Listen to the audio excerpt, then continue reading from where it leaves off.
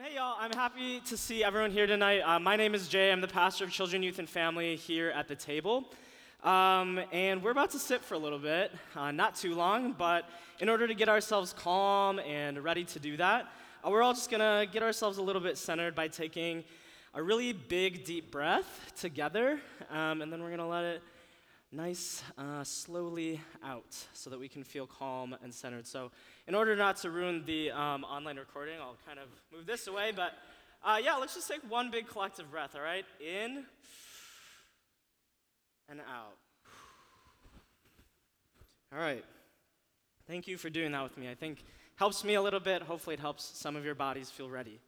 Hey, does anybody in here ever get hangry?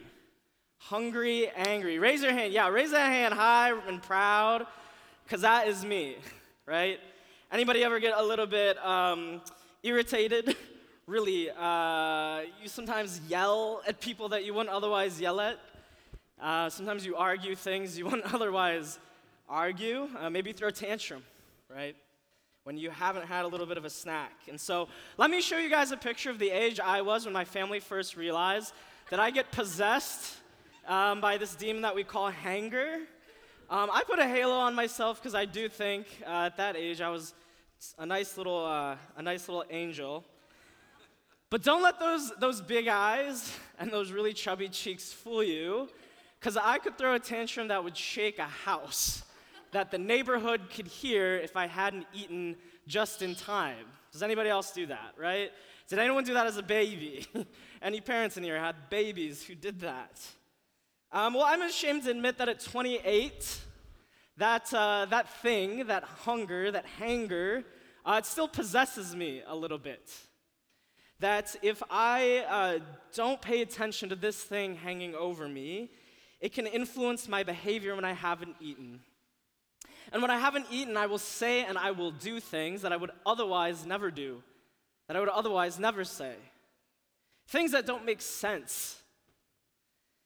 And I don't reflect very well on who I am in that moment or what I believe. And so I act in ways that are contrary to everything that I would otherwise want. I am dismissive of other people's feelings. I yell at people I wouldn't otherwise yell at. I mean to people in ways that I would never want to be otherwise. I might be rude while I'm in line at Target. I argue with those that I love over things that absolutely do not need to be argued. And I find myself doing that, and I find myself becoming this guy. I find myself becoming angry. If anyone's seen it Inside Out, like fire shoots from anger's head when he is provoked. That is who I become when I don't have a good sense of what's going on in my body. I make other people mad who weren't mad yet. And I found that the only way to end that hangry rampage, at least for me, is for someone who knows me really well, who's close with me, who loves me, to call me out and say, hey, that's not okay. The way you're talking to me right now is not who you are. The things that you're doing right now don't make any sense and are really unkind. And usually for me, that person's my partner, or sometimes my parents. I don't know who that person is for you, but do you all have a person? Do you all have that person who can stop you and look you in the eyes and say, hey, that's not cool, man. Hey, why did you say that to me? I think it's important to have at least one person, but hopefully a community of people who can look you in the eyes, either when you're hangry or when other bigger things are going on in your life, to say, hey, what's happening right now is not okay. So, right, I need this. I need the calling out of that hanger when I'm behaving poorly to remind me that I'm out of control. And when I am reminded, I am able to submit or listen to a solution, which in this small case might be a snack, it might be a Cliff Bar, it might be a sandwich. Simple. But when I do that solution, when I allow myself to agree to it, I can become who I was made to be. Who, as a child of God, I was made to be loving and kind, happy, thoughtful, a little bit silly. But I can't do those things. I need to be brought out of that other place into these things through a relationship of some kind. And so today we're talking about Mark 5, 1 through 20. And in this story, Jesus casts out a demon who's possessing a man who is living alone in the outskirts of a town. And the text actually says that this man on the outskirts of town has been hurting himself with rocks. So this guy isn't out there yelling and scaring people and running around because he's having fun. He's doing it because he's being controlled by something or influenced by something. And he's not having a good time, he is hurting too. So demon possession tonight might make us all think a little bit about scary movies that are definitely not appropriate for the smallest of eyes or ears in this room.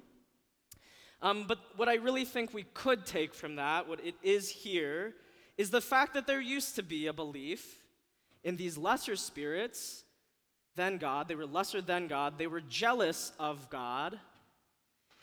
And so they wanted to try and influence and control people to go against God.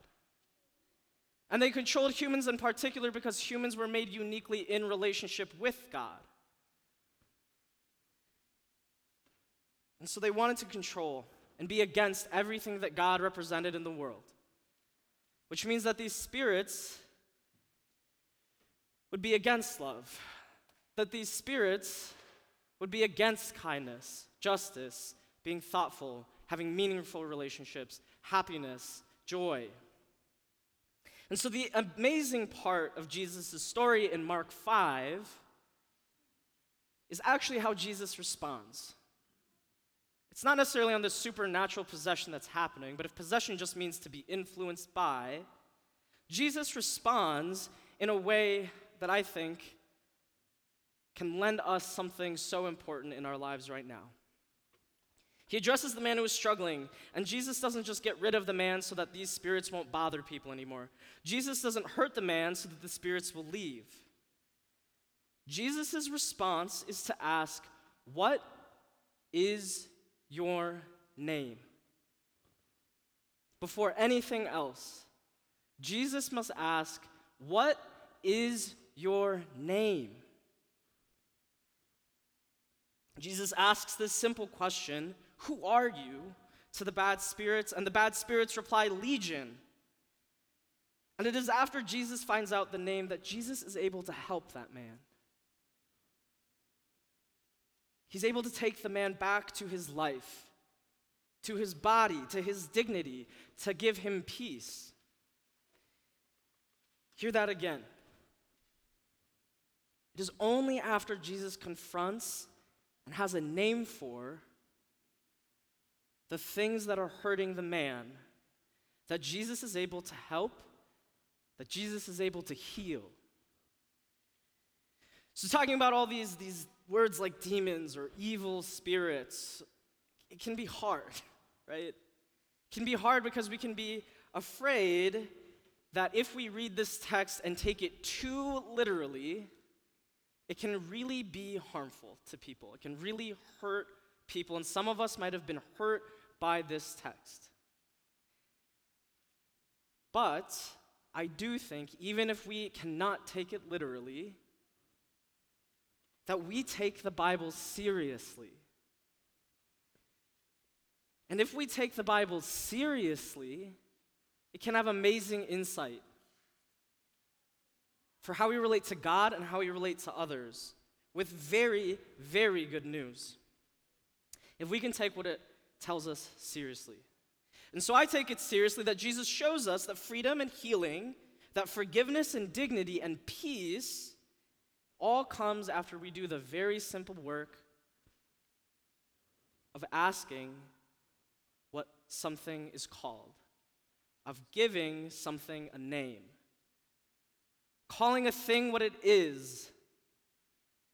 So remember, I often only remember to eat once Isaiah, my partner, says, "You're hangry. What you're doing is not okay. The way you're speaking to me hurts." And so I have this quote from where not a quote, but an idea from Martin Luther. And Martin Luther has this idea, and it's called theology of the cross. And it's in opposition to this thing called theology of glory. Theology of glory is when we live only in the glory of life. We only ever want to talk about the joy. We only ever want to talk about what's good. We only ever want to turn everything into a positive. And that's not the Christian life. The Christian life demands that there are times, even in the joy, we can experience that, but it demands that we live in a life where we view the cross and can call a thing what it is. Call evil, evil, and good, good. So Martin Luther talks about the importance of being able to call something what it is in order to receive liberation from a thing. In order to experience reconciliation from a conflict, you have to be able to say, we are in conflict. You can only be healed if you say that you are hurting.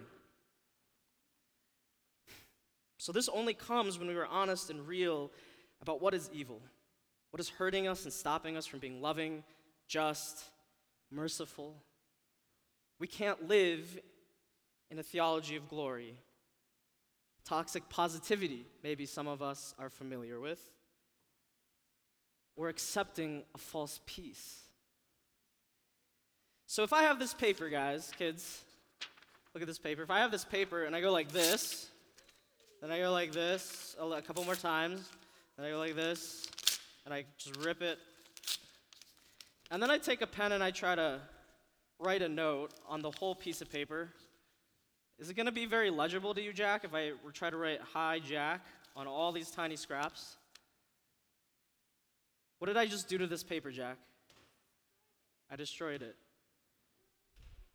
And Soren, is it possible for me to make a picture out of this? No. But if I lie to myself and I keep saying, oh, Soren, there's nothing wrong with this paper. Bill, I can totally use this paper. Just give me a second. And then I give it to you. Will you take the note?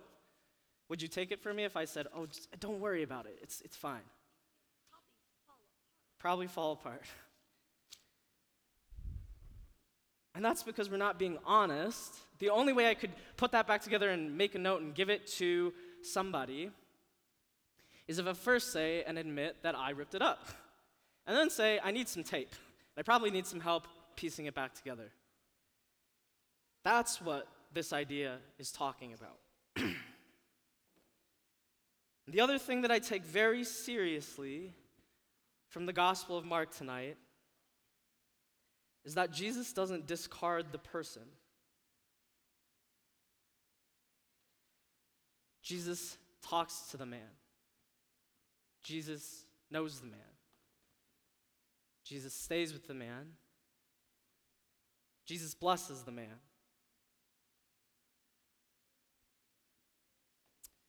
The only way that we can move forward from something that might be influencing or controlling our life, our peace, our dignity, our communities, our families,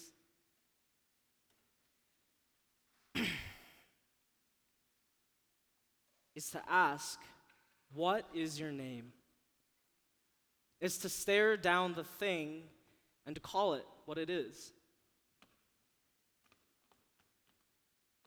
We need to find those things that stop us from being loving, kind, just, or healthy.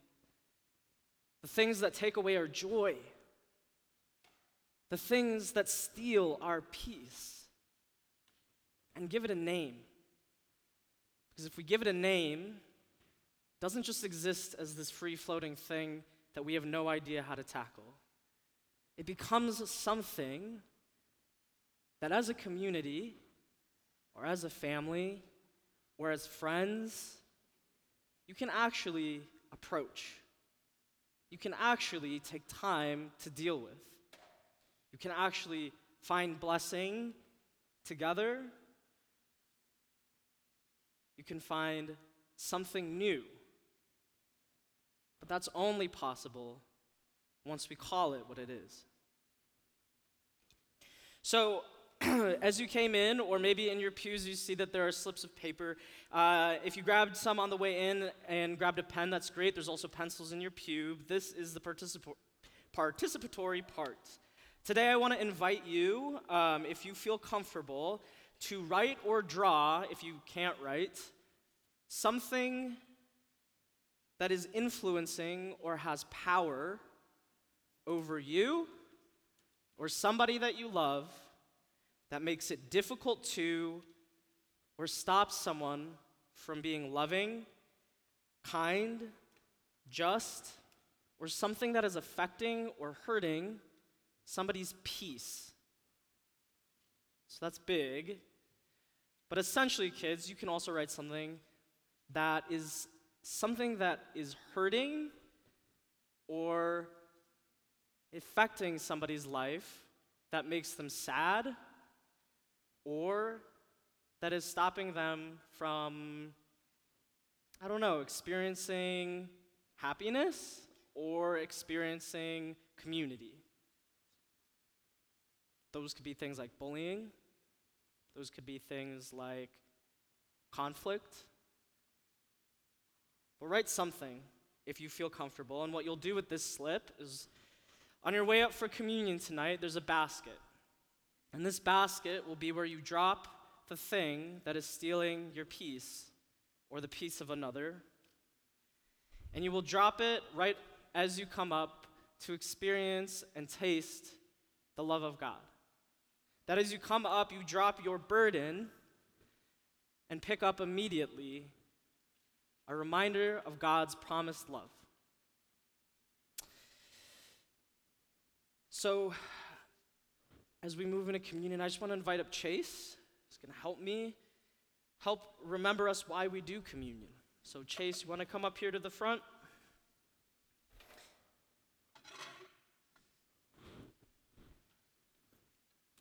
All right. So you can come around this side. We'll go up right here. So, Chase, there's a lot of different reasons why a lot of people do communion, and a lot of people disagree on why. But the one thing that we do agree on is that this is a reminder of God's love, right? And so each week we gather around this. We gather around it to remind us that God had community in Jesus' life on earth. And so Jesus gathered on his last night and he had a meal with people. And what he did was he took bread and he broke it and he blessed it, giving it for all to eat. And he said, "This is my body. Do this to remember me." And after they ate, the same thing he did with the cup.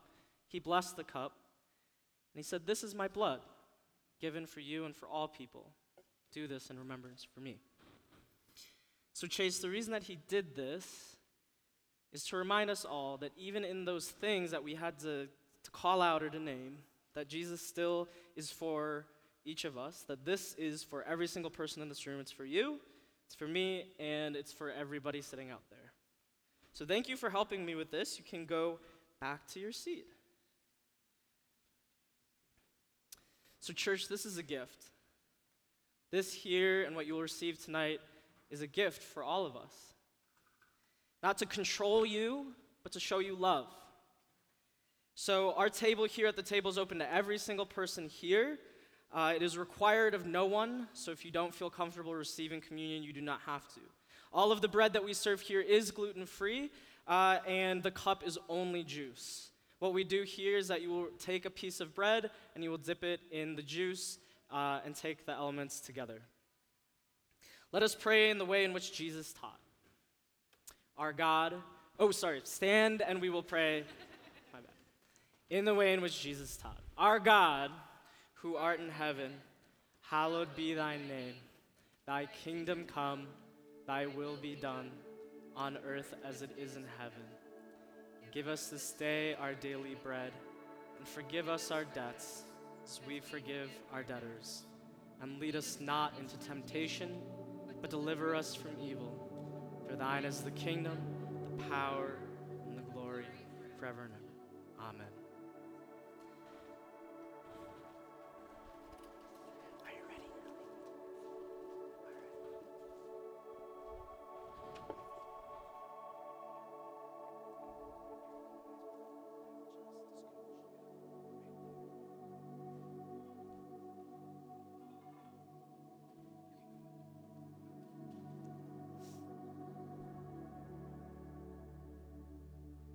Church, everything that you put down in this basket is not the end. Naming the thing that you put in this basket is the beginning. The good news in Mark 5 isn't that Jesus named a demon out of a man. The good news is that by naming something hard, a man was set free, that he received his peace, that he got his life back. So as you go from these doors tonight after we receive a blessing from Savona, I want you to know that everything you put down in this basket isn't controlling, it doesn't need to control what happens next. The naming that you did tonight is an important part of starting new. Savona, I'm going to invite you up to give the benediction this evening. You can grab, this microphone. Thank you, Savona.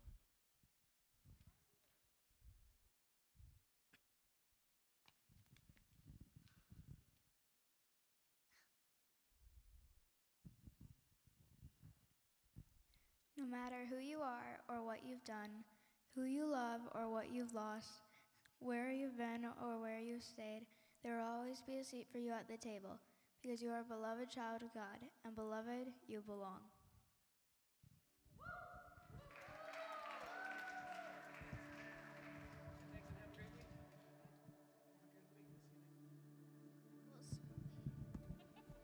Have a good week. We'll see you next week.